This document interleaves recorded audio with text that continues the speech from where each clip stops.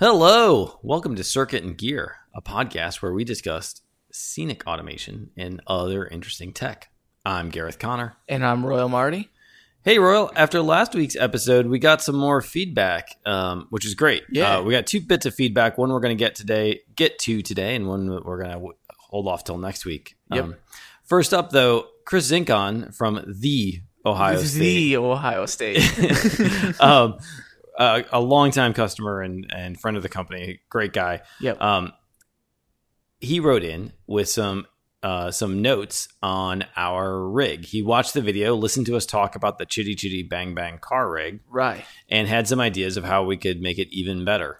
So here's his email. Just finished listening to podcast number 5. Fantastic job again, guys. Thanks. It was great to hear about the car rig and subsequent re-rig. After seeing the video, it got me thinking about alternative cable routing options for the lift portion of the car rig. Attached is a really rough sketch of a possible lifting alternative that might utilize a few less pulleys and cuts the number of visible lines running down to the car by half.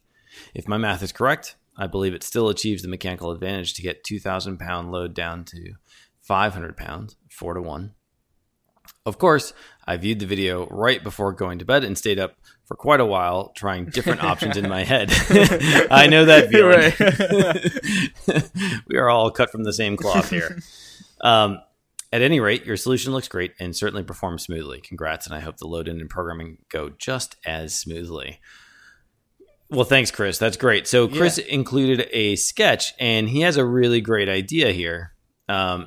Just to recap what the existing car rig is, we have 4 corners basically of the car. Right. And ignoring the traverse on this for a moment, the lifting portion at each corner of the car, we basically have a 4-to-1 block and fall. Right, at each corner. At each corner. Yep. So there's 4 lifting lines going down to each corner of the car. Yep. And then we're taking the fall and gluing them together, essentially. The 2 downstage pairs and the 2 upstage pairs each get glued to a single haul line. Yep.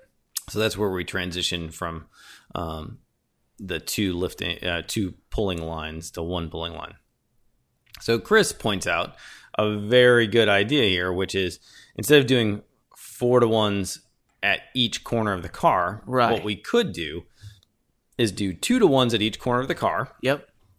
So we're only down to a 2-to-1 mechanical advantage at this point. But then we take the purchase lines and we put those on a clue. Right. And then on that clue, put another running block. Yes. So there we pick up yet another 2-to-1 mechanical advantage. Right. So we kind of did our mechanical advantage in parallel. Yes. Right. And this mechanical advantage would be like in series. Yeah, or like parallel series. Because you still got like That's parallel on the 2-to-1s. Ones. Right. And then you go to a series, but you got a 2-to-1 paralleled on the car, and then in series with another 2-to-1 off stage. With the running block. Yeah. Right. So I think this is a really great solution. It really, because it would cut down on the number of visible lift lines. Yes. The only slight problem with this in this particular rig is that because of the height that we have available between the spotline winch and the traveler track, right, which was roughly like 30 feet. 30 feet. Yeah. So we got 30 feet of vertical travel there for that the running block could move. Yep. But we are 40 some odd feet, almost 50 feet. Help me out here. I don't remember how long the traveler track is, but it's like the traveler track is 50 feet. 50 feet, right? Yeah. Yep. So, and we got 50 feet horizontally on the traveler track. Right. So we could get a little bit more available travel if we pull the lifting line horizontally across the track. Yes. So, which we could totally do even with Chris's idea. We would just have to do a little bit more pulley rigging to get that running block moving horizontally instead of vertically. Right. Because doing the running block outside of the track, that means we'd get roughly 8 feet of travel. Yep. On the car, right? Right. After the 4-to-1. After the 4-to-1. Yeah. Yep. Yeah. and we could pick up a little bit more than that.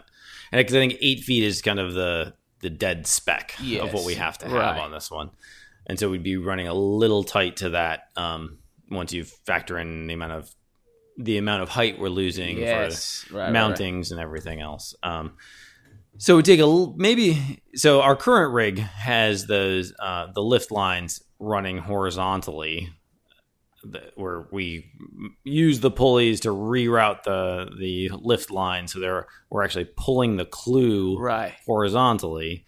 And that gives us a bit more travel. Yep. And so we could take Chris's idea and instead just, take the block and move it horizontally. Yep. There are some problems with that right now. In fact, like the clue line is running inside the track, so in the cavity. So we don't have a ton of physical space in that cavity to fit the block. But anyway, it would totally it would just take some logistical planning to work it out. Yeah. But the point is very well taken, which is that this, because we didn't think of all of those things at 9 o'clock at night. Right. That isn't why we didn't do Chris's idea. We didn't do Chris's idea initially because we weren't thinking of it. Think of it. Right.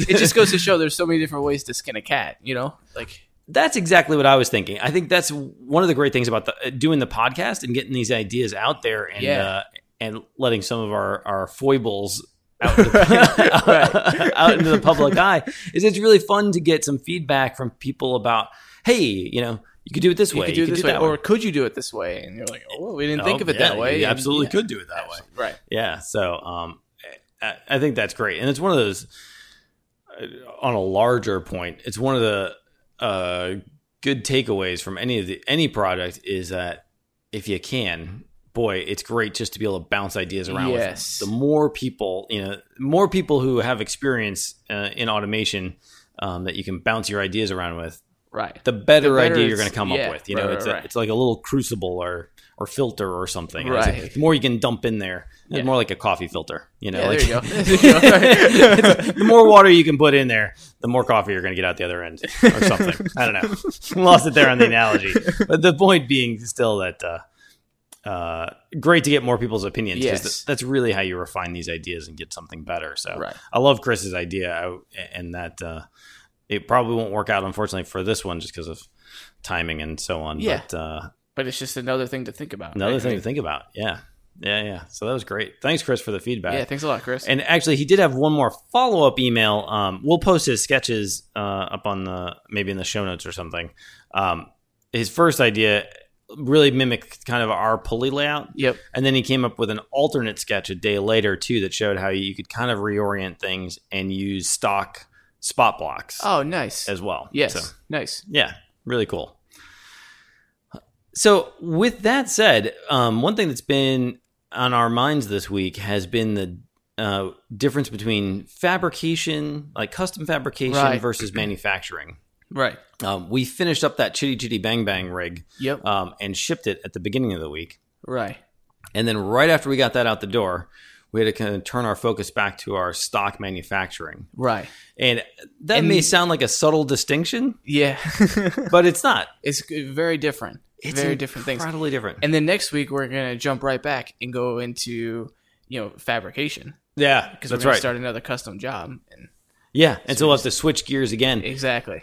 And it's funny, I think you and I are both kind of originally from the custom fabrication world. Right. Both in in actual theater scene shops. Right. And then also commercial scene shops. Yes, right. And it's really a different mentality that goes into that kind of work versus manufacturing work. Right. Which is great fun. I think we both enjoy doing some of the custom fab work still. Yeah. But definitely our bread and butter is the stock and the manufacturing. The manufacturing stuff. Yeah. Which we actually really, really enjoy. I mean, obviously, we must really enjoy it. Because that's what we do. Right? If we didn't really enjoy it, we've made some bad choices with our lives. We wouldn't have chosen to do it. I should have made a left at Albuquerque.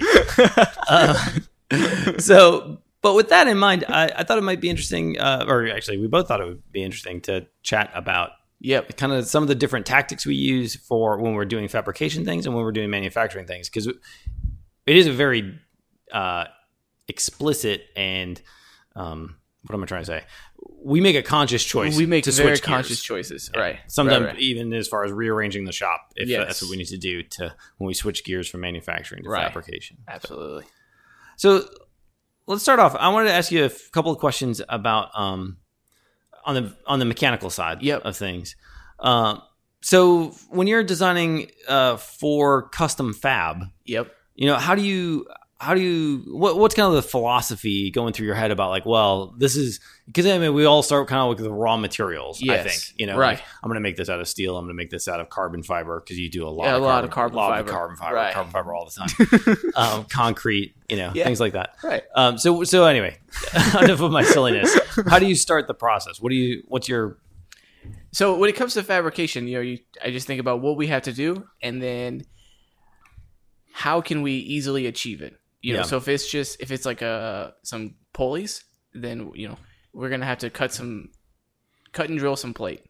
Yeah. And then it's like, what can we get that plate in, and like what widths? Is it 6 inches, is it 8 inch, and then just go from there, and try and keep it as easy as possible. So are you thinking like I'm going to start with 4x8 sheets of steel, Right. No, it's like I call the steel yard and see what they have, for like bar stock? for bar stock, right? Okay. Right. So like we'll get like some 6 inch by 1/4 inch bar, and then we'll go from there, or we'll get like 8 inch, whatever. So as you're like in SolidWorks and you're designing up the geometry of whatever the mechanical linkages are or the mountings, you're thinking, I'm going to be doing this out of bar stock. Right. Like what are the sizes that we can easily get? Yeah. And now you still do that rather than like say tubing or channel or I-beam? Yeah. I mean, we'll do that too. We'll do tube. Okay. But it's, and then again, if it's tube, you just go and see what they have and what we can get. Yeah. So yeah, I would say it's mostly tube and bar that we use. Very rarely. Oh, and angle. Yeah. Oh, sure. A lot of angle iron. Yeah. But rarely do we use like channel and I-beam and stuff. But if we do that, then before I like choose what size, we call the yard and see what they have. Right. And then we'll design around that, because we're not going to get enough for them to order it. Yeah. And then B, we're not going to, if it's custom, odds are we don't have the time. Right. That's a very good point, because it's all about the schedule. Yep. So it's like, what can we get in here quick? Or what do we have on the shelf maybe left over from the last custom job? Yeah, exactly. I mean, I think we did some of that on Chitty Bang Bang, for instance, is like we had to order some steel in, obviously, but then we had some stuff left over from other projects. And like, well, we got a lot of 8-inch bar. Right, exactly. How about that become the flavor of the day? Right. So I try and make it, we try and make it so that everything you're doing is just like cutting steel. It's just like it's just gonna be like one cut, like on the bandsaw. Okay. And like on our horizontal bandsaw, and then usually just drilling holes. Gotcha. And so we're really just like laying steel down on the cutting table, cutting it on the horizontal bandsaw, like you said, right, and then maybe going to do a little bit of layout work with like a combo square, and a combo scribe? square, and a scribe and a punch, or maybe a full scale layout. Yeah, exactly, right. Yeah, and then, but we're not CNCing this. No, we're not seeing this, because it doesn't do anything for us in terms of time. It only slows us down, and we're never going to touch them again. So unless it's really hard, why would we CNC it? Right. That's a good point, because CNC, maybe the operation is faster. Yeah, maybe. Right.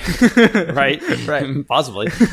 But that's the prep. The prep. Yeah, the prep. I mean, because you gotta program it, and then odds are you're gonna have to change it. Yeah. If you're not gonna rarely do you nail it the first time. Right.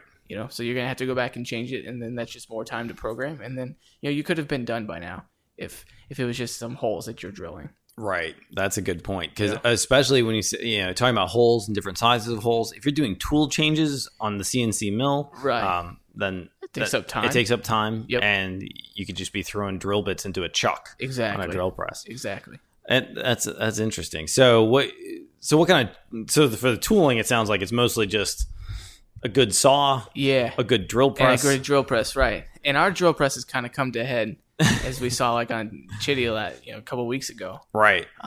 We've had it for a couple years now, and it was a decent one when we got it. It wasn't anything spectacular, and I think over the years we've beat it up a bit, ridden it a little too hard. Yeah. And I don't think we've misused it necessarily, but I think it just it wasn't great. So it's for folks out there, it was a Grizzly metalworking drill press, one of their higher end ones, but not their highest end ones. Right. And it's just kind of shaking itself to pieces. So Grizzly, as everyone knows, that's not high end machinery. Right?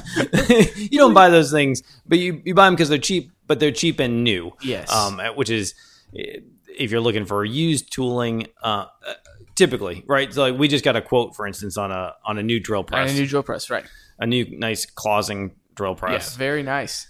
How much was that? It was $4,500. Yeah, and you're like $4,500. I mean, I hear you, but that's a heck of a drill press. Right, you can go buy a mill. Yeah, we could get a pretty decent used Bridgeport, right, for $4,500. Right, or a slightly less decent used Bridgeport and put a really nice DRO on it. Exactly. So, right.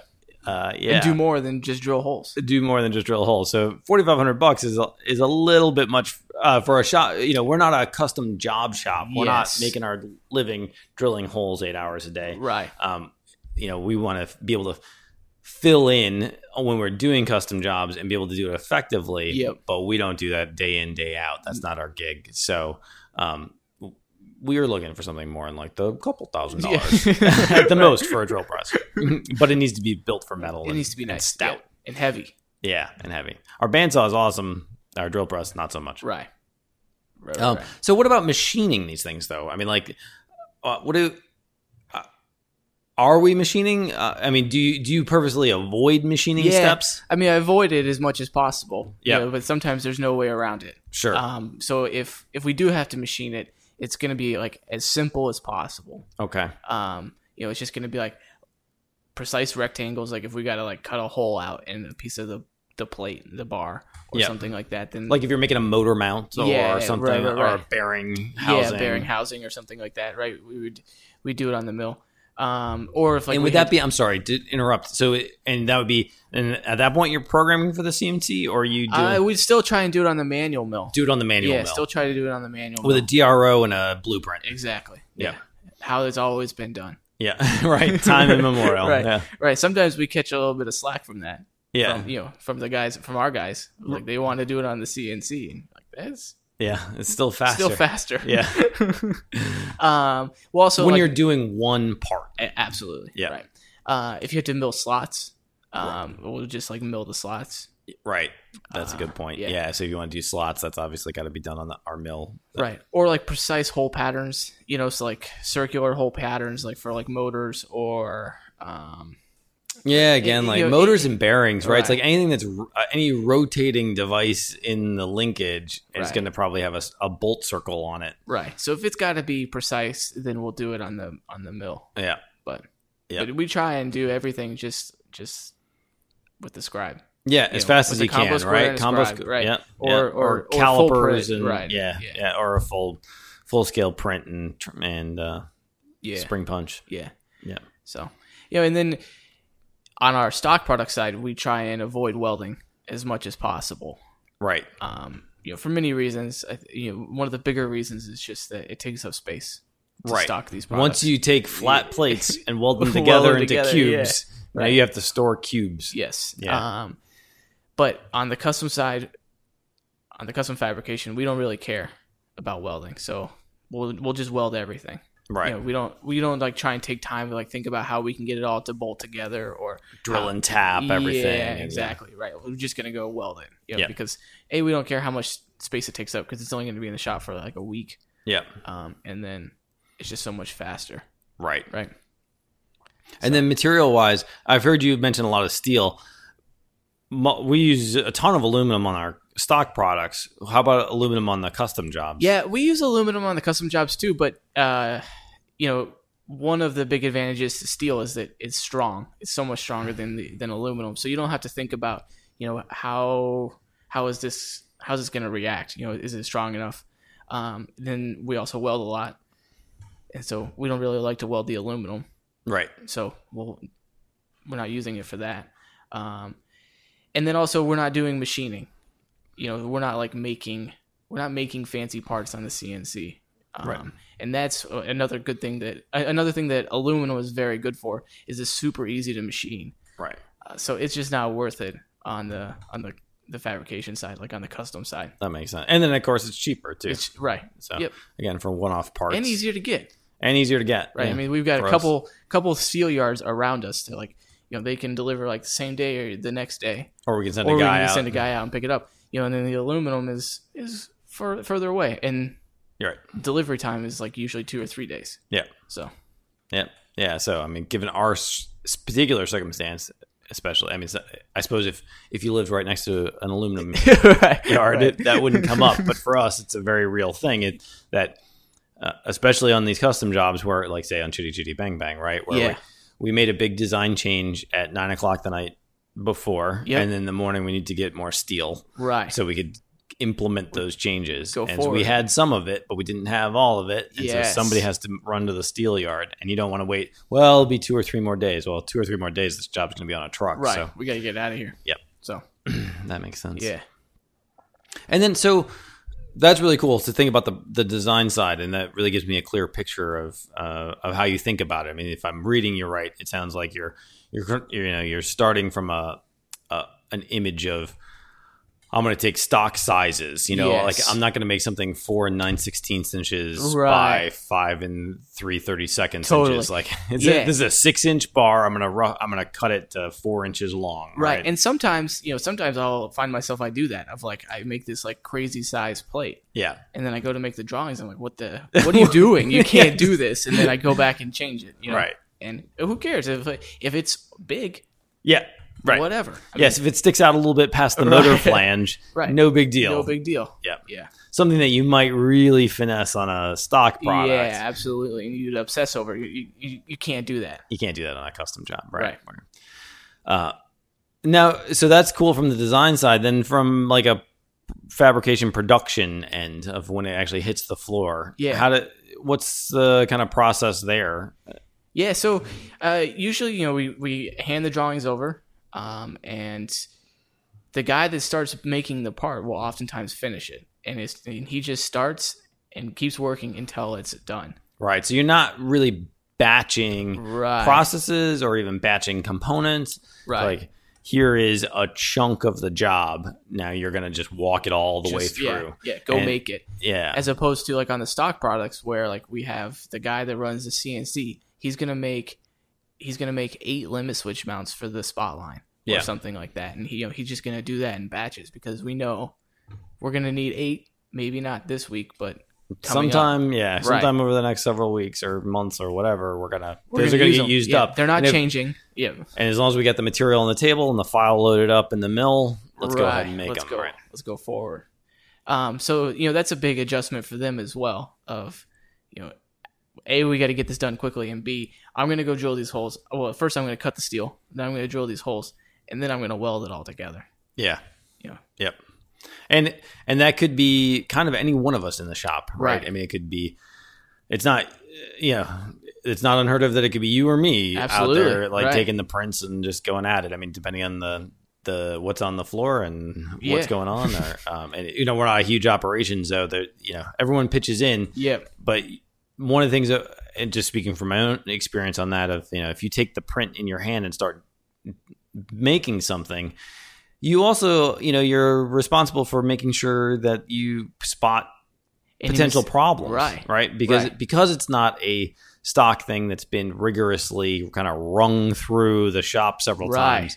You got to keep your eyes open about, hey, I don't think these holes are going to line up. I don't think these holes are going to line up. Right. Is it? Yeah. Is this leftover? Is this a change that didn't get chased through? Or, is this going to fit in there? How am I going to get a wrench in there? Yes. Things like that. And then we have here in the notes the aesthetics, and we just briefly touched on this already, but because you're designing to stock shapes and stuff, we maybe don't get so fancy with the profiles and the fancy logo cutouts, weight reducing holes. Exactly. Right. It's not as pretty. Yeah. But we don't care about that because it's just it's going to be up for a show. It's going to run, and then it's going to go get to the scrap scrapped. yard. Right. Yeah. Right. So that's interesting. And then about what do we do about like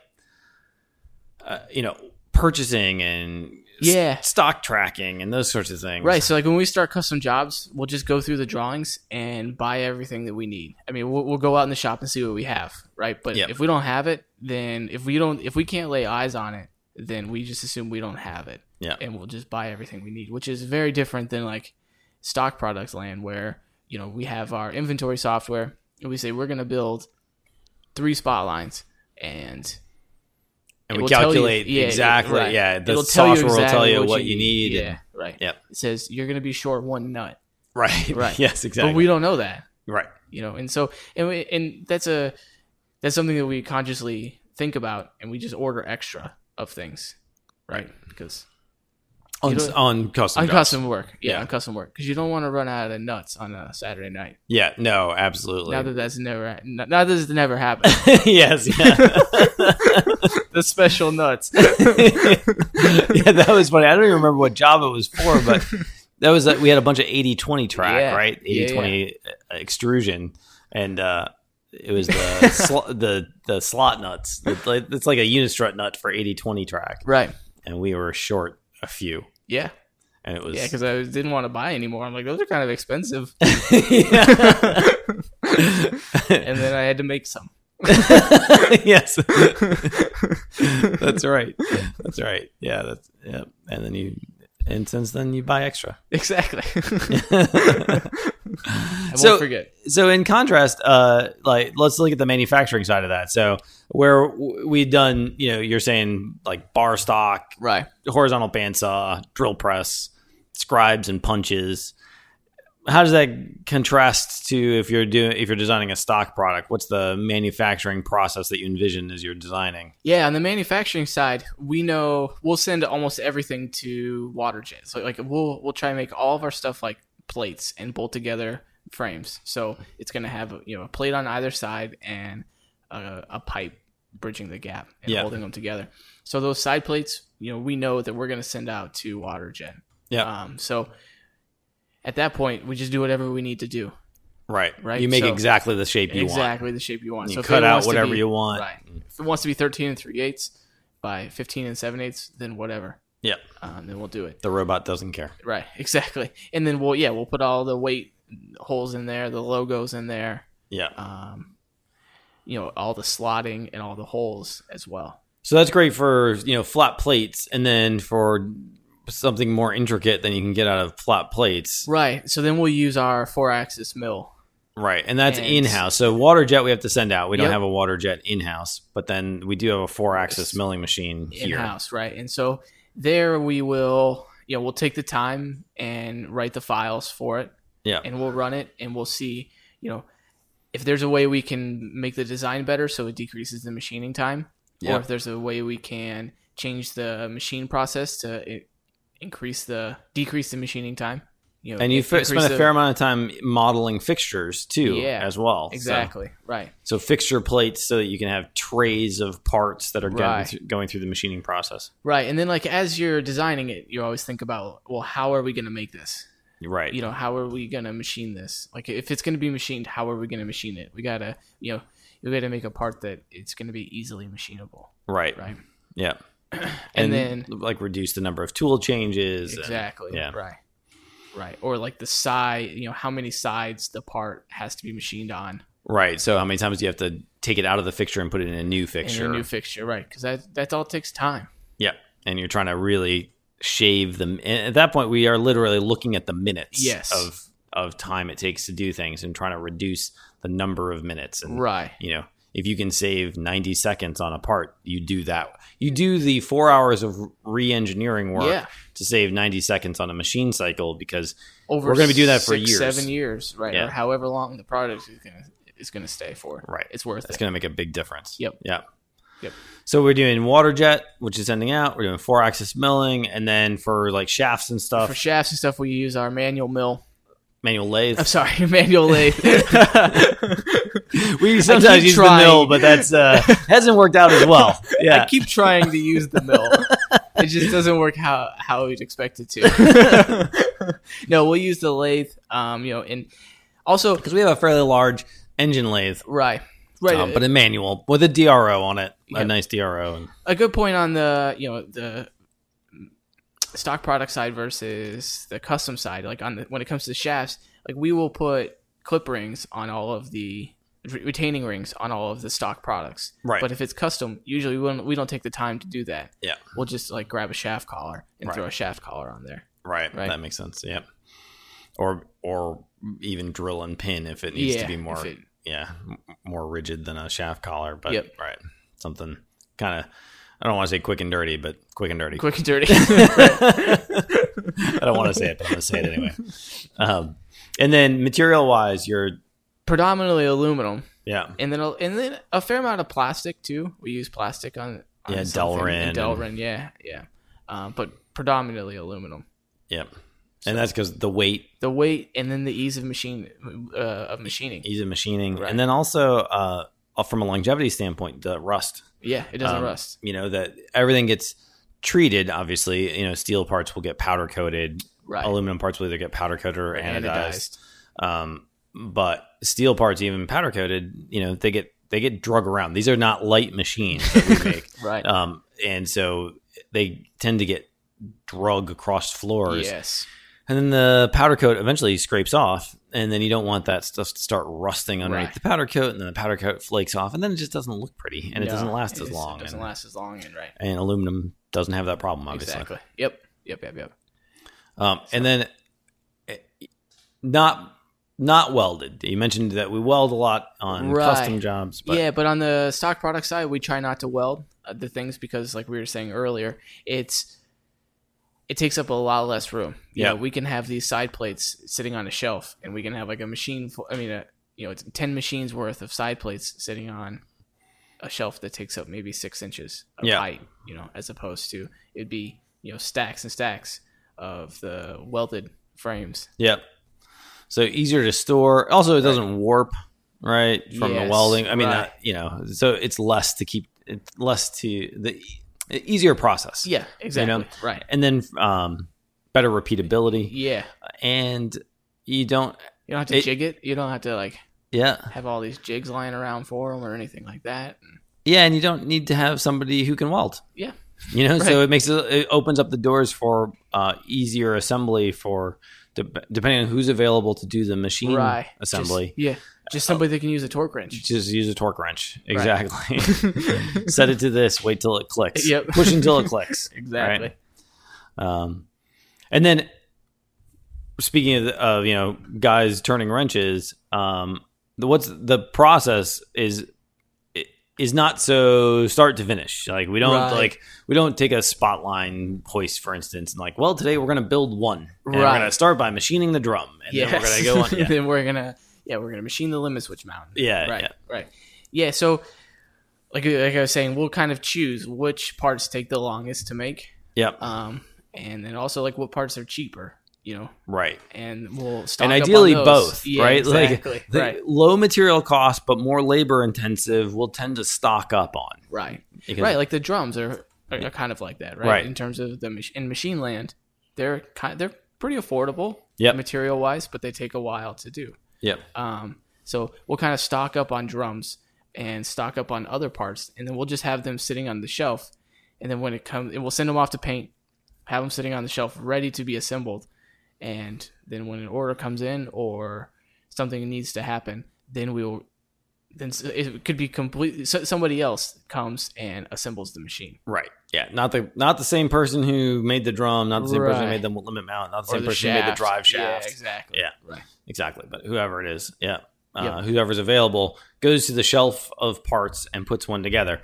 And oftentimes we don't have, especially like in machine land, right? We won't have it in complete. I mean, sometimes we do, but rarely do we have a complete finished machine sitting on the shelf because it takes up. Now we've lost our advantage of having things easy to store. Yep. And then there are still some fairly expensive parts like the motor.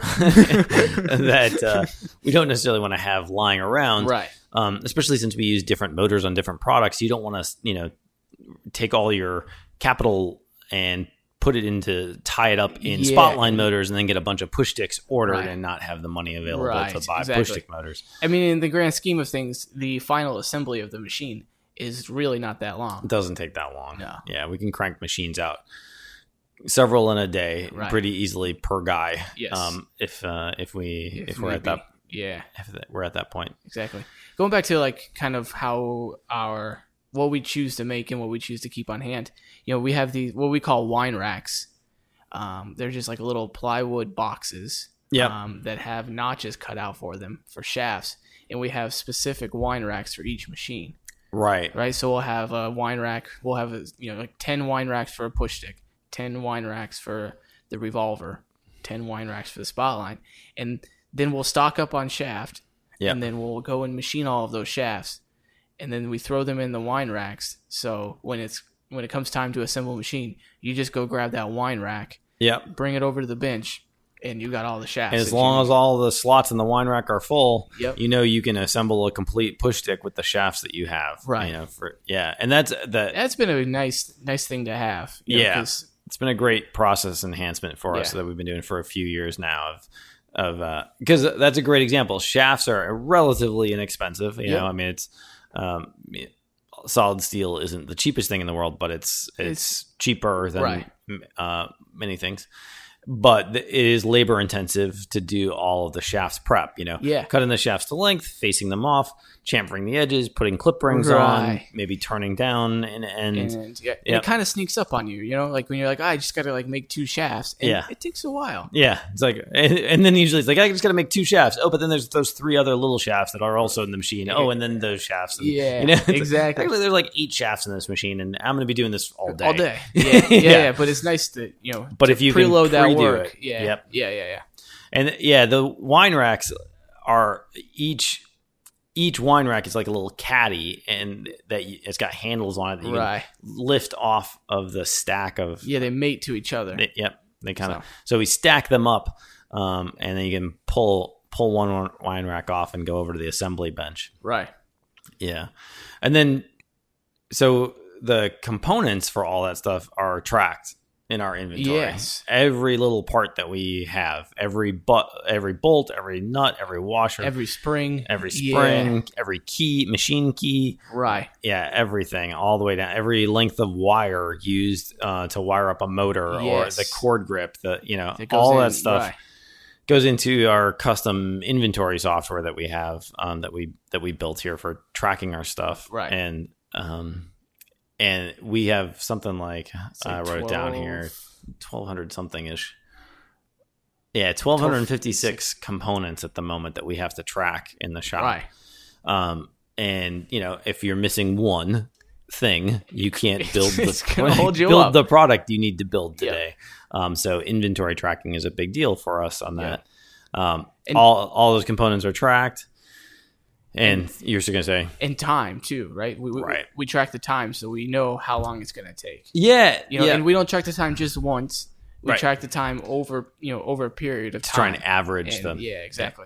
And see how long it takes this guy, see how long it takes that guy. And we do it per process. It's not like, how long does a spot line take? Like, well, that's a very broad number. But how long does the limit switch mount take to machine? How long does it take to cut the raw material for the limit switch mount? Right. The rough cut process. Right. Exactly. Yes, exactly. So how long does it take to set it up? How many tool changes? And that's a big deal when you get to scheduling. So you've got like component inventory on the one side for purchasing, but then for production and scheduling, you got to look at like, well, do we, if we know we got to get X amount of stuff built by the ship date, yes, we would like to also at the same time do a little bit of bulk work to, we don't want to build one spot line.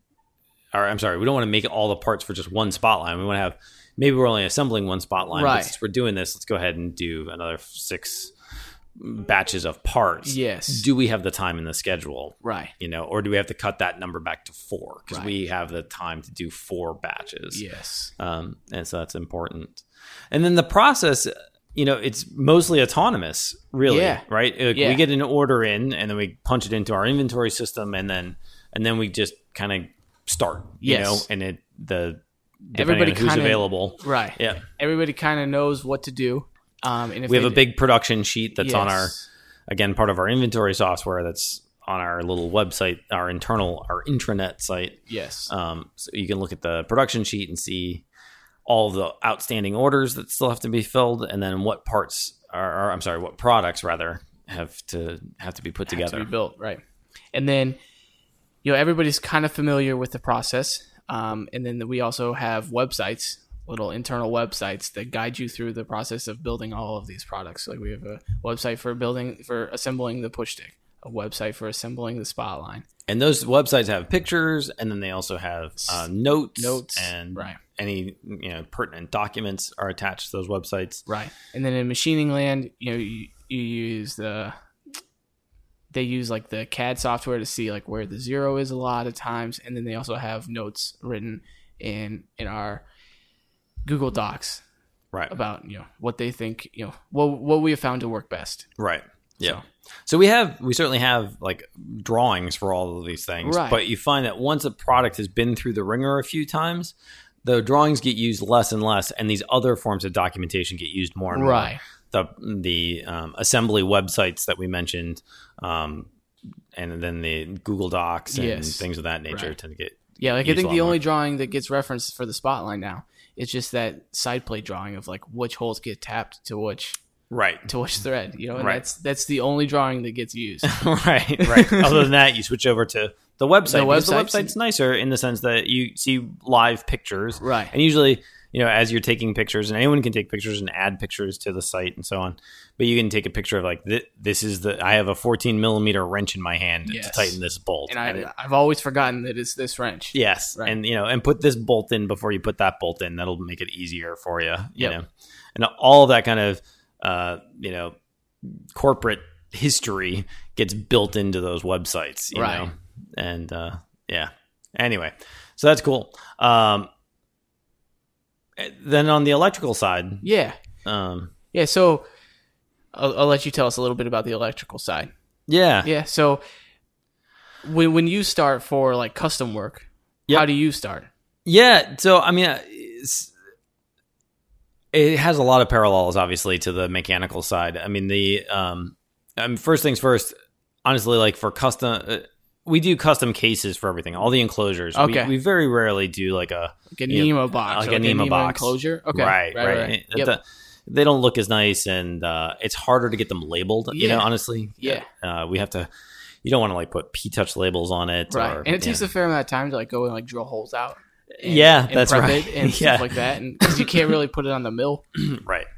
Oftentimes they're too big to go on the mill. That's right. Yep. So we tend to do custom cases regardless of its stock or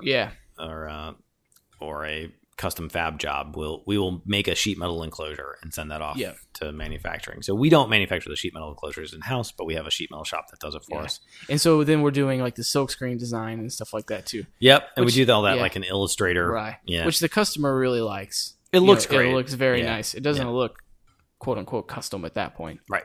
It looks like It looks like you might be able to build, just call up and order 4 more of them, which you can't actually do. But we start with a custom case. Honestly, for a custom job, I honestly start with usually like a stock NEMA sizing. So I'll look at NEMA sizes for like, well, this is like a 20 by 20 by 6 or a 20 by 24 by 8. Because I know in my head I can kind of gauge this is how many components I've got on the wiring diagram, and I kind of know roughly how much volume I need in the cabinet for it. And so, but I can think of those things much easier just in NEMA sizes if I look at a catalog. So I kind of start with that sizing and then use that reference to size it up. Gotcha. And then start laying in all the cutouts and stuff. So then, like, do you just? I mean, I'm sure we're using DIN rail and wire duct and stuff like that. So do you just like put rows of? I just put I won't like meticulously plan out where every component is placed. In the drawing, I will just basically figure out. Well, I need this many linear feet of DIN rail to clip all of my electrical components onto. And so let me get 3 rows of DIN rail in there. I know I'm going to need wire duct in between each row. I know I'm going to need wire duct the bottom and the top and on the sides. And then let's just add a mess of holes in to grab all that DIN rail and wire duct. Yeah, and so I will try to avoid any sort of like chassis mount components. It's something that's going to need its own special bolt pattern. Try to get it all DIN rail mount on a custom job. Gotcha. Even if it's more expensive, it's like you might get a cheaper power supply chassis mount, but it's not worth it. I'd rather just, and the flexibility of, well, maybe I'll get into the wiring. Get into the specific cabinet wiring. And oh boy, it'd be easier if the power supply was over on the left-hand side instead of the right-hand side. I wish I'd seen that. Yeah. That's a good point. And it's easy just to unclip and push it over. We don't do any wiring schedules, Yeah, right. We just, so you're not saying you don't figure out how long each wire is going to be.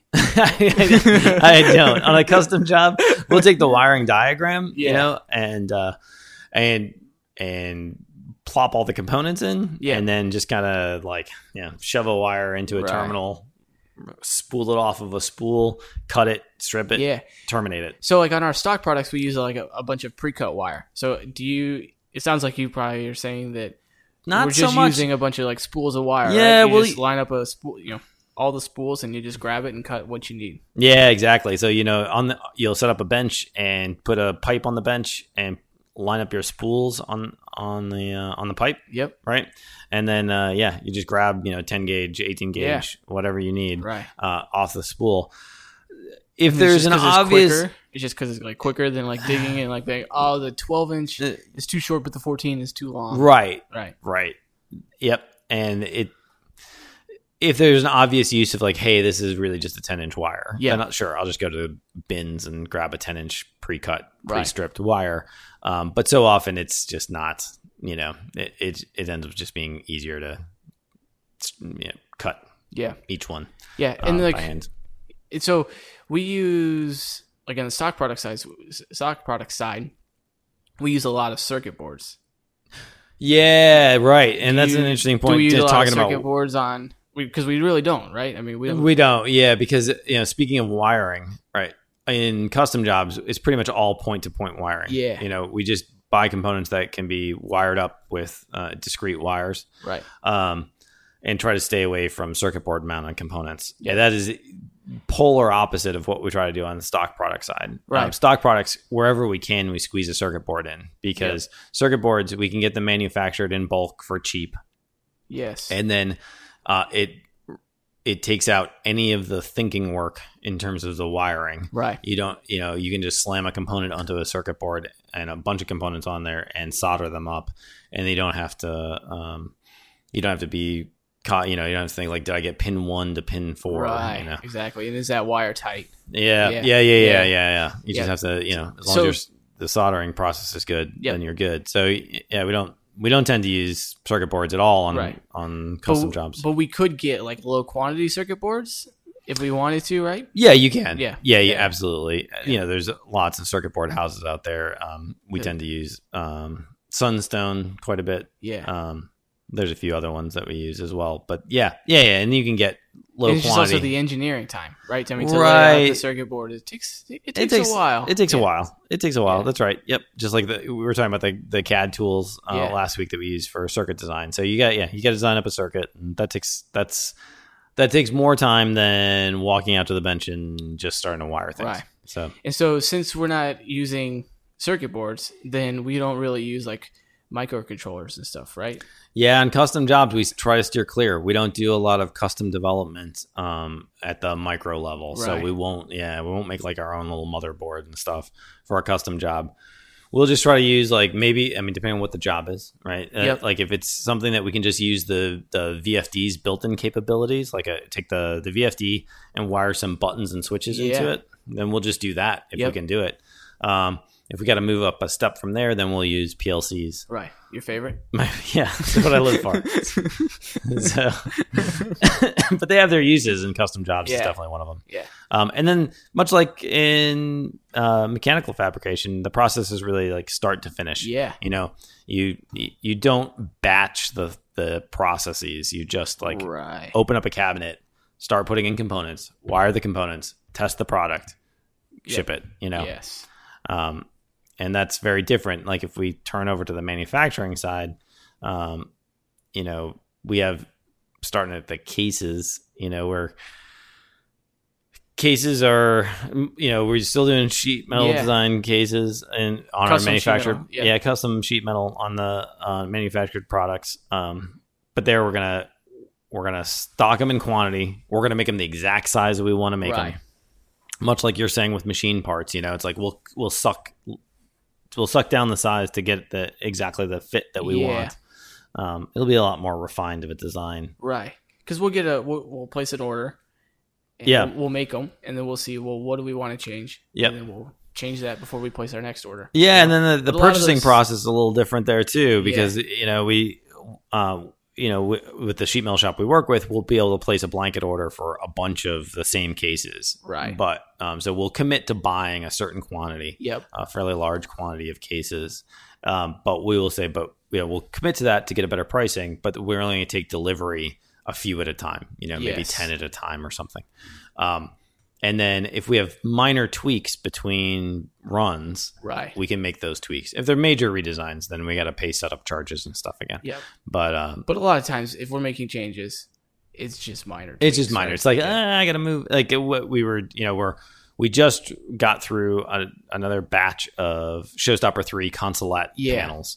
And there are just like a couple of little tweaks I still want to make to that sheet metal enclosure where we want to close up a gap on the sheet metal by like 50 thousandths, and I want to open up a gap by about 25 thousandths.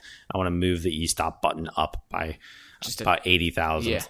And so it's like little tiny adjustments, but boy, it's it's just gonna again kind of polish up the look and feel and finish and make it a little easier to assemble. So we can make those changes. And then how are the stock products optimized? I mean, are they optimized? Like, do we... for cost and space, space for, in space in terms of what? Like, in terms of, for us? Or in terms of, the customer? Trying to get the smallest enclosure we can. I mean, I say that, and in the back of my head, I also think, there's some cases where we're also optimizing for universality, if that's even a word. But we try to... might make like a base enclosure that can be used across multiple products, and then it gets customized with additional face plates or something. So in that case, you might have in this, we take the most common product that it's going to be used for, and we try to make it the tightest package we can. And that might mean that for a less common product that maybe it's not the most efficient case. But what we gain back there is that we can gain efficiency where we can reuse the same base enclosure across multiple products. And we do that on our rack mount.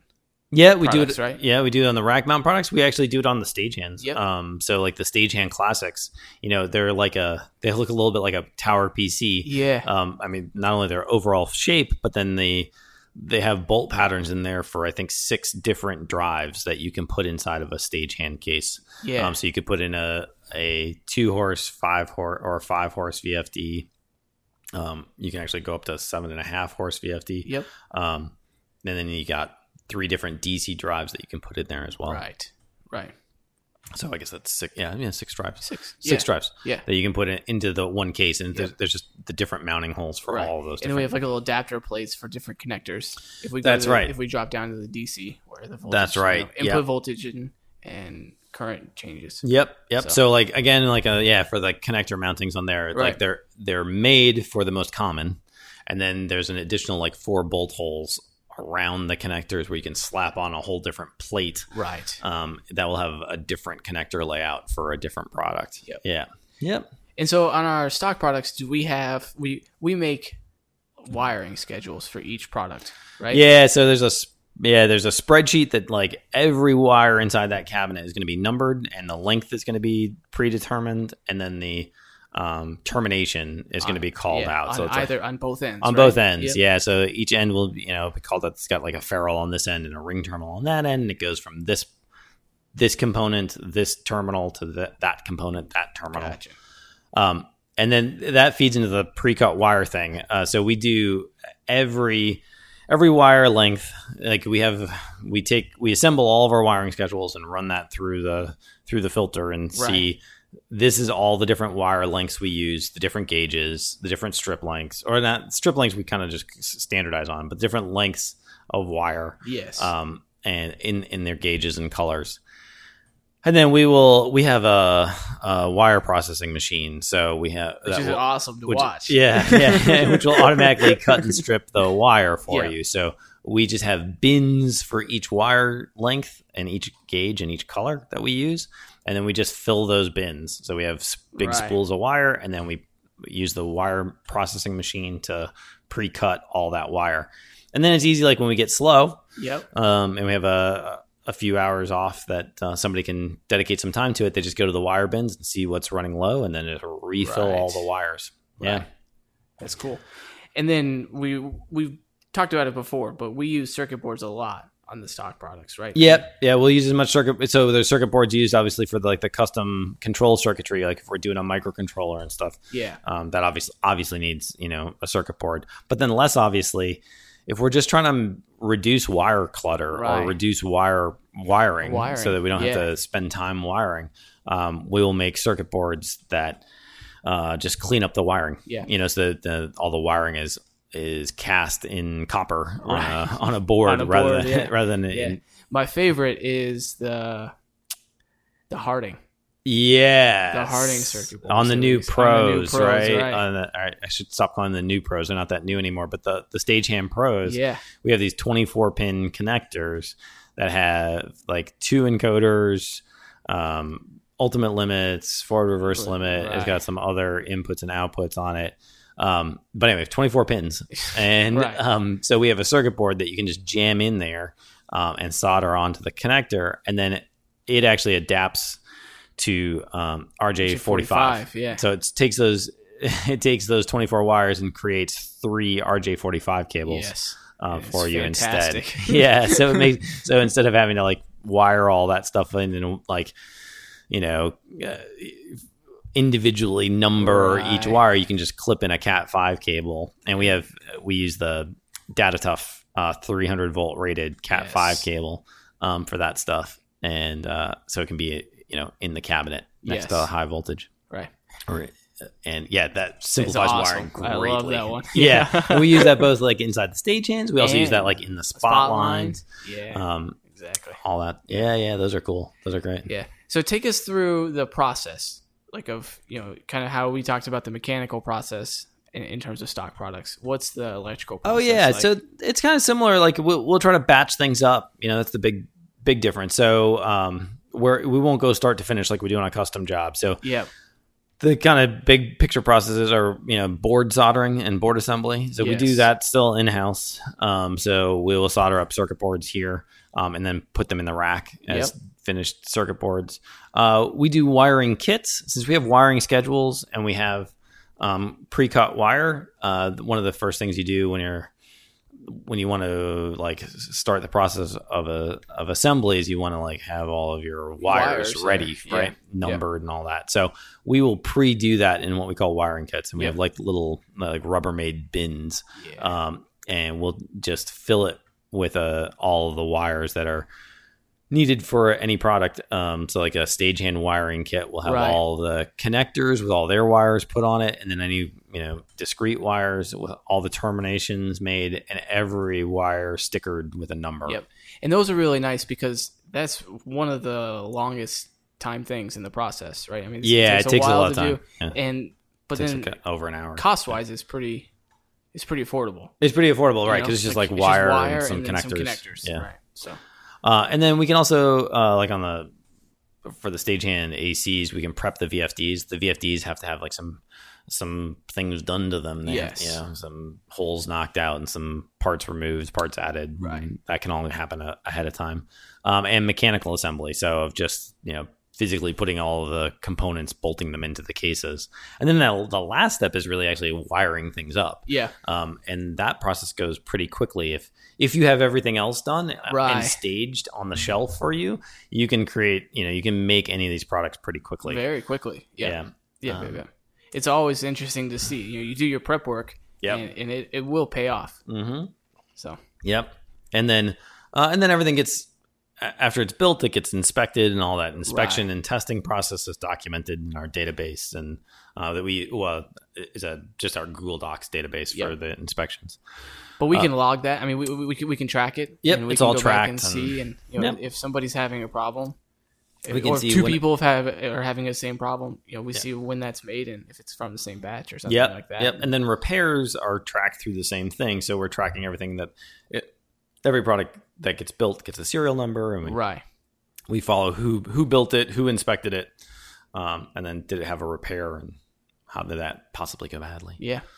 So yeah. So very different, very different mindset, and both are fun. Right. Both have their ups and downs. It's nice to be able to switch gears, and yeah, it is.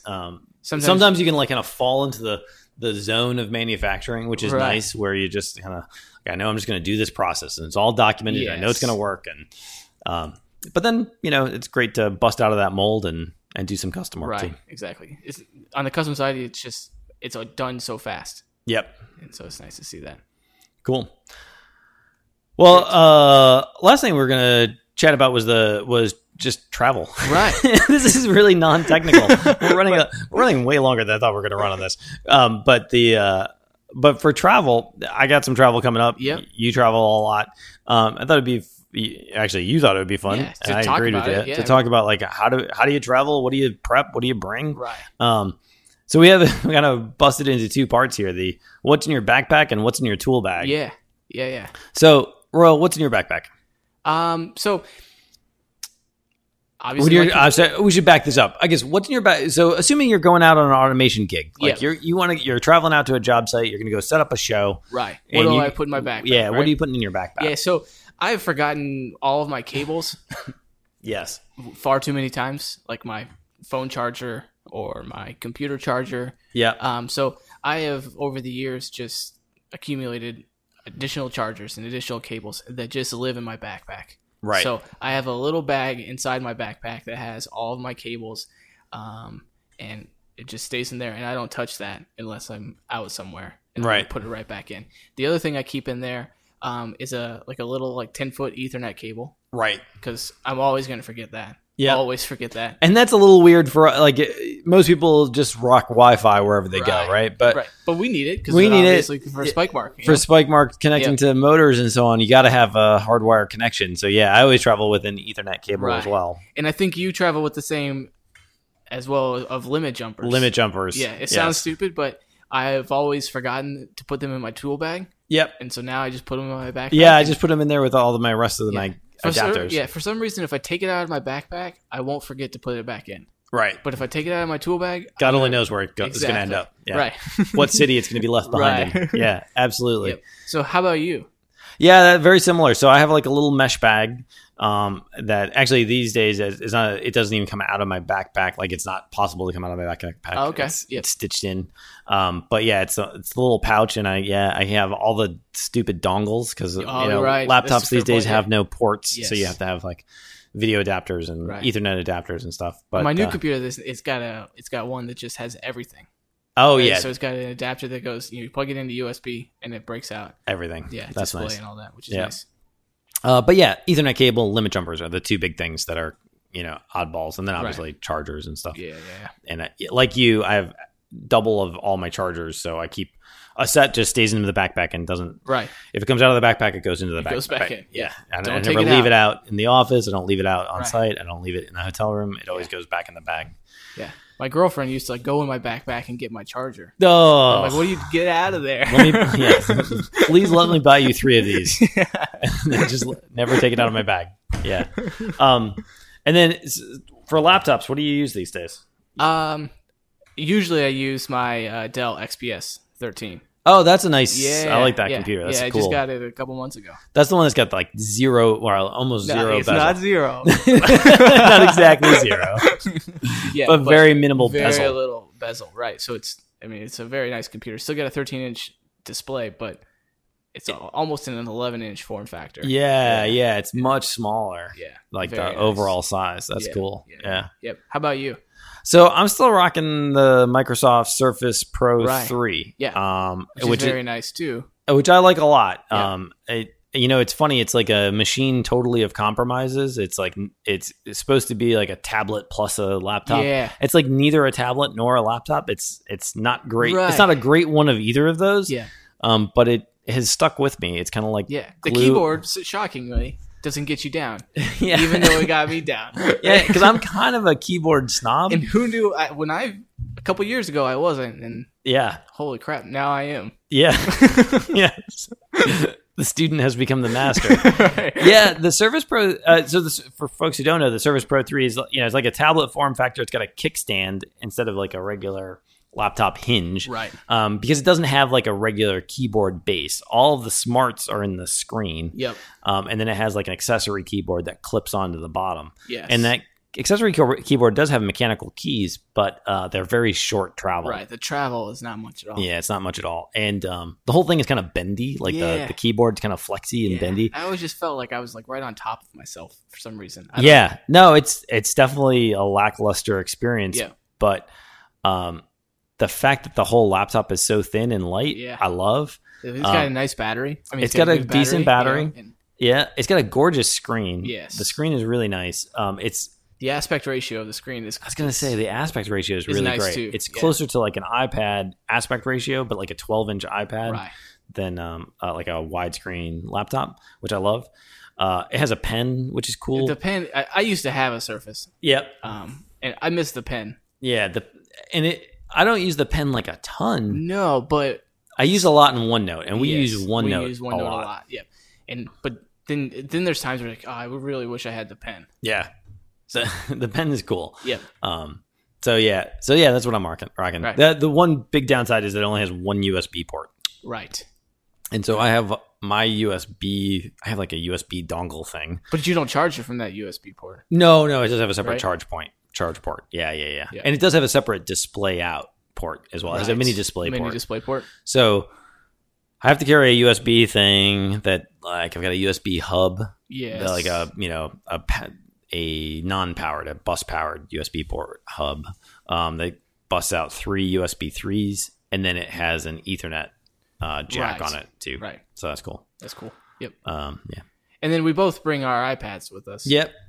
Yeah. Yeah. And you seem to use your iPad for more productivity than I do. I haven't really been able to do that for some reason. For me, it's better to use my laptop, but you like to use it. I do a little bit. Yeah. Right. I mean, you use Word. I use Word on it. Yeah. Right. Because I'm working on a book and that we'll talk about more in a future podcast, but I'm actually like under contract with a publisher to write a book. So, the iPad, if you're in a coach class seat on an airplane, it's really hard to use any laptop. Totally.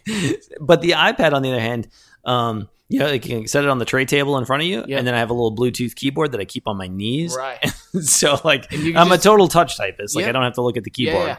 So I keep my hands under the tray table on the keyboard that's resting on my knees, and I can type pretty well on that. Yep. And so I get a lot of of work on my book done that way. Yep. And then I also use OneNote. I think you use OneNote on your That's iPad. a fair point. Yeah, I do use OneNote on the iPad a lot. Yeah. Like I'm using it right now. Right. Yeah, exactly. Yep. So, and then the... obviously the entertainment. I mean, we watch movies and stuff like that and music. And I use the iPad the most when I'm traveling. Yes. I use it very rarely otherwise. Right. And then I use it as an e-reader. You have a Kindle that you... I like the Kindle better if I can. It's funny, but like if I'm traveling, I might just use the iPad. Yeah. Because it's just, then I can do only one device. Yeah. But I do prefer the Kindle. It's lighter and I like the screen. Yeah. But and then to me, the funnier bit is the file access.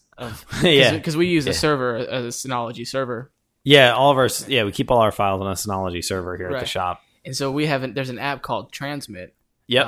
Where we can get in and access the server, and that is by far the fastest way to remote into our files. Right. Yeah. We used to use Dropbox for all of our file access, but then I because Condoleezza Rice sits on their board, and I'm fanatically opposed to that politically. Yes. We dropped Dropbox and we went to Synology, which has been great. Yeah. In the shop, it's awesome. It's awesome. But outside the shop, it is not as awesome. It's not, right. But you're right. The Transmit app is great. Yeah. You can it's very quick file access remotely. Right. And with iOS 8 having more integration. And iOS 9 even better. Yeah, I'm excited about the new iOS. Yep. I think it'll be good.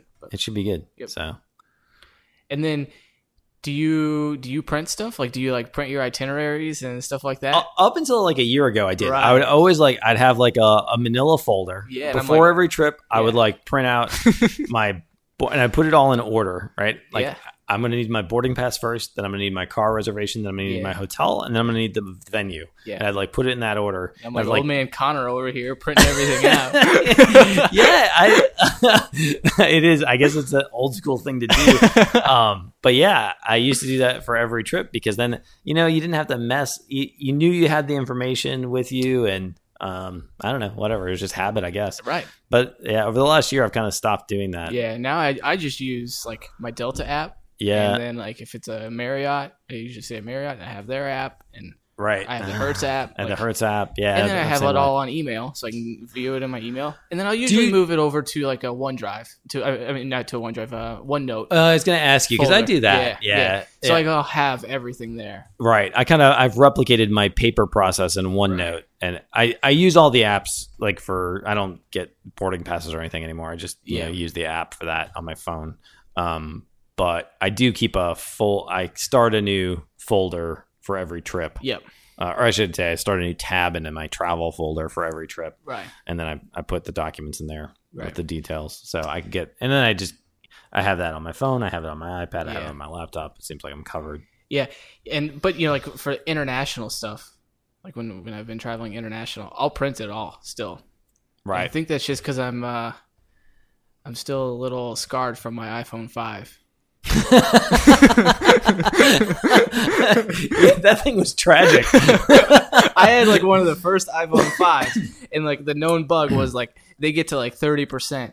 And it would just die. It would crater. You have no warning. That was awesome. We did a job or I think it was like a USITT regional event, right? In Austin, and we no, it was Chicago, or oh, well, I think both. We're going. Yeah, that's true. But I don't think it got better. That iPhone it was the same iPhone. Yeah, we'd be driving around like. Which actually gets to another point too about like the pre-planning versus like just using directions on your phone. But anyway, we'd be like driving in the car. You'd be navigating and you'd be like, "Oh, hold on, sorry, dude. We're gonna have to take a left and never mind. I don't know. And then good luck. Yeah, because we're gonna have to pull over again. Yeah, we'll pull over. We'll wait like 10 minutes and it will come back on. Yeah, you just gotta be patient. Yeah, that was funny. That iPhone 5. Oh, that thing was horrible. Yeah, and then I remember when we were doing like a trade show, and we got up one morning, we went to the car, and we headed out the door, and as we were getting into the car, you started looking up directions to the venue, and you're like, I think, hold on, you're gonna have to take. I'm like, I looked at a map before I got in the car, Royal. I'm good. Like I know where we're going. And I didn't. I got GPS. Yeah. Again, I think that's like an old school, new school thing. Yeah, right. Where, like not that I never get in the car without looking, but if I'm doing a job, like if I'm committed to meeting somebody somewhere, I'm going to look at a map the night before or the morning of or something and know what roads I'm going to take. And you're like, oh, whatever, dude. I got my iPhone 5. What could possibly go wrong? It's going to last forever. Until it doesn't.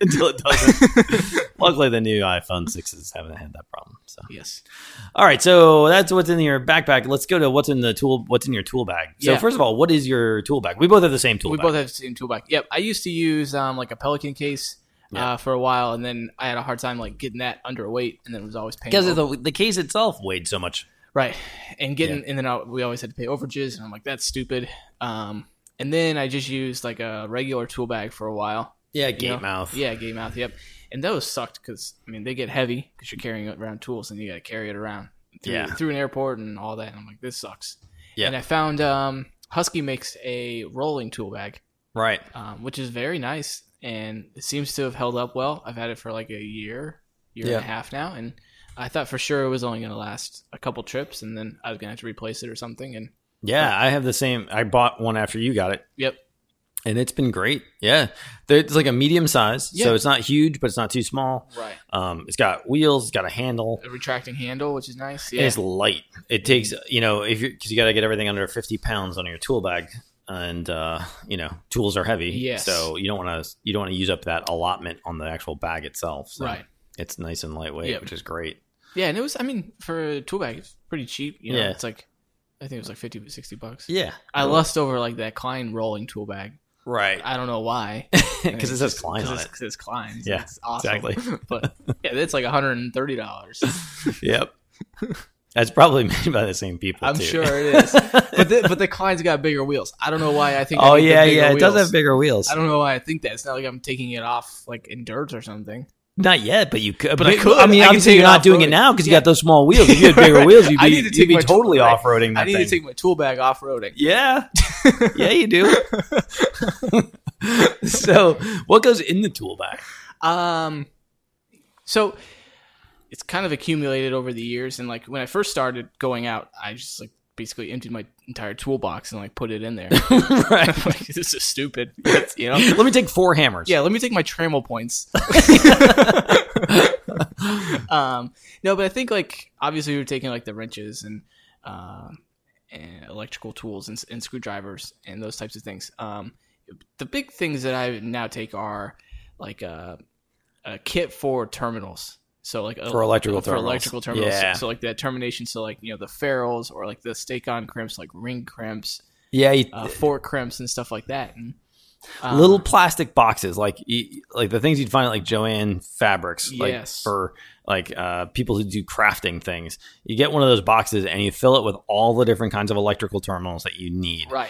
Ferrules, crimps, pins, Yes. sockets, all the stuff that you're not going to. I mean, some of that you're going to go to a hardware store and find, but it's just more convenient to have. But then a lot of that stuff that you're not going to find that at a hardware store. like our Harding pens, Yeah. we're not going to find those anywhere. No. And then I make those kits and they just stay in the tool bag. Like, Yeah. When I come back, they don't come out. And Yep. Usually I kind of keep it a secret too. So like the Right. It's like if we're out, it don't get robbed. Yes. If we're out, I'll go get them or something. But Yep. we want to make it Yeah, and that's harder something to get.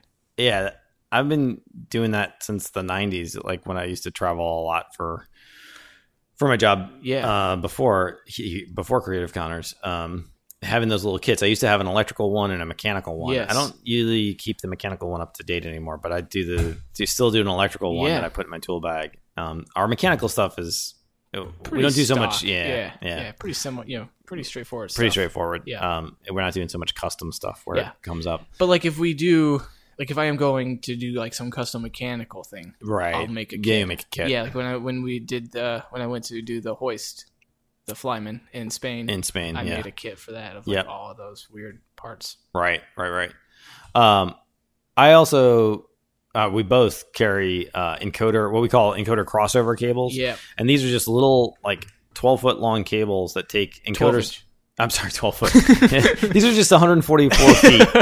Just like 1,000-foot spool of wire is all you need. Right. That's why we need to get the light tool bags. Exactly. You got to get all that copper in there. Sorry, 12 inches. It's just got a male and female encoder connector on it, and it just swaps the phase on the encoder. So swaps the channel. So A channel signal and B channel signals are swapped inside there. And we do that just so that if you get on site and you're rigging a winch or something and you decide that forward wants to be the other direction, that you can easily flip the encoder around. And so do you take like the motor turn? I don't take the motor turn around with me because we have a similar thing for the motor to swap phases on the motor, but it's so easy to rewire a motor that I don't bother. Yeah. Because if I'm in that kind of a pickle, I have a screwdriver, and exactly. But the encoders are a little more fussy, and it takes some soldering, and it's easier just to jump in. Yeah. So I pack that. Yeah. Right. And then you carry an e-stop jumper. As well as I put it in my tool bag. Yeah. So it's a little like 24-volt power supply, like a wall wart power supply. Right. With our 5-pin XLR soldered on the end. Yep. With pin 1 is ground, pin 5 is plus 24 volts, and then you can plug that into any outlet and then jack it into a stagehand, and it'll take it out of e-stop mode. Yes. It'll energize it. Right, which is very convenient. Yep. Again, for setup stuff, it's awesome. Similar like limit jumpers, it's like just something that if you're, particularly when you're setting up, it's great to be able to kind of defeat those things without having the whole system up and running. Yeah. So. And then tool wise, The big thing is like packing all your crimpers. Yes. For electrical work, we just do so many weird little terminals and so on that you got to have a couple of different crimpers, like the Harding crimper for Harding pins, the ferrule crimper for ferrules, stake-on crimper for your normal stake-on kind of connectors. Yeah, and then you got to remember to pack like the pin extractor for the Harding connectors, right? So you can get the pins out if you need to do something like that. Lots of screwdrivers. Both like big and small. Big and small screwdrivers. Yeah.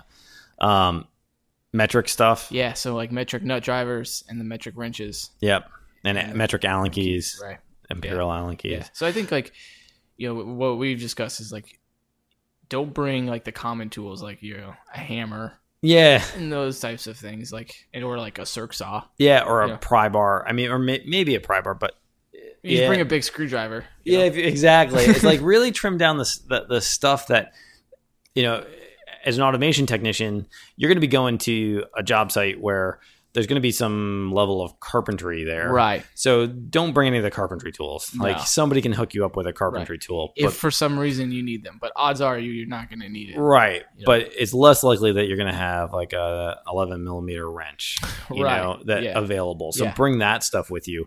Nobody's going to have a Harding crimper with them. Don't show up without your crimping tool. You'd be like, well, I could get the thing running if I could just crimp the wire. Like, anybody got one? Anyone got one in your toolbox? Yeah. Like bring all the weird specialty tools, and depending on the gig, maybe you want to pack a soldering iron, like a travel soldering iron as well. Yep. And then if you're going to pack a travel soldering iron, make sure you pack solder, make sure you pack like a solder cleaner, so either a sponge or the wire mesh. Yeah. And then a little travel tube of solder.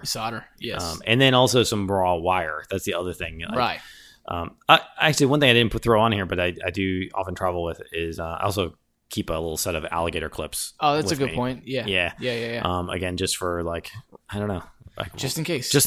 Right. Just, always prepared. Yep. So that's a good point. Yeah. Alligator clips those can get you out of some pinches. Yep. Or put you in, they're kind of pinchy. Pinch you. They can pinch you if you leave them on your finger. So those are the travel tips. Yep. Travel tips from Circuit and Gear. Did you have anything else travel wise? I don't think so. Cool. Don't trust your iPhone 5. Don't trust your iPhone 5. Yeah, pack an extra battery for that. No, you can't do that.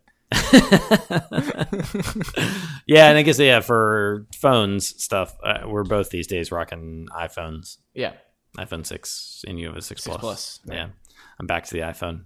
I was an iPhone user for a long time, and I went to Android, went to Windows Phone, and back to the iPhone. Windows Phone had promise. It's a beautiful platform Until last week. Yeah, exactly. Until they laid everybody off that's working on Windows Phone. It's dead. Yeah, that's dead. All right. That's our tangent. Yeah, that's a whole different show. For a different podcast. Yes. Anyway, thanks everyone for listening. If you like the show, please rate it on iTunes and tell your friends. It's the best way for new people to find the show. And if you have things you'd like us to talk about, send an email to podcast@creativeconners.com. Next week, we're going to circle back. Jane Gralco had sent in an email about motion math. Yes. And we were going to touch base on that. We didn't have enough time to prep for that this week. Yep. We got the topic of that math plus a little bit of code to get into on that stuff. But otherwise, we got some chat about breaks coming up. Yeah. And then, and then if anyone else has ideas of stuff they'd like to talk about, we'd love to hear them. We'd love to hear them. And we will see you next week. Yep. Have a good one, guys.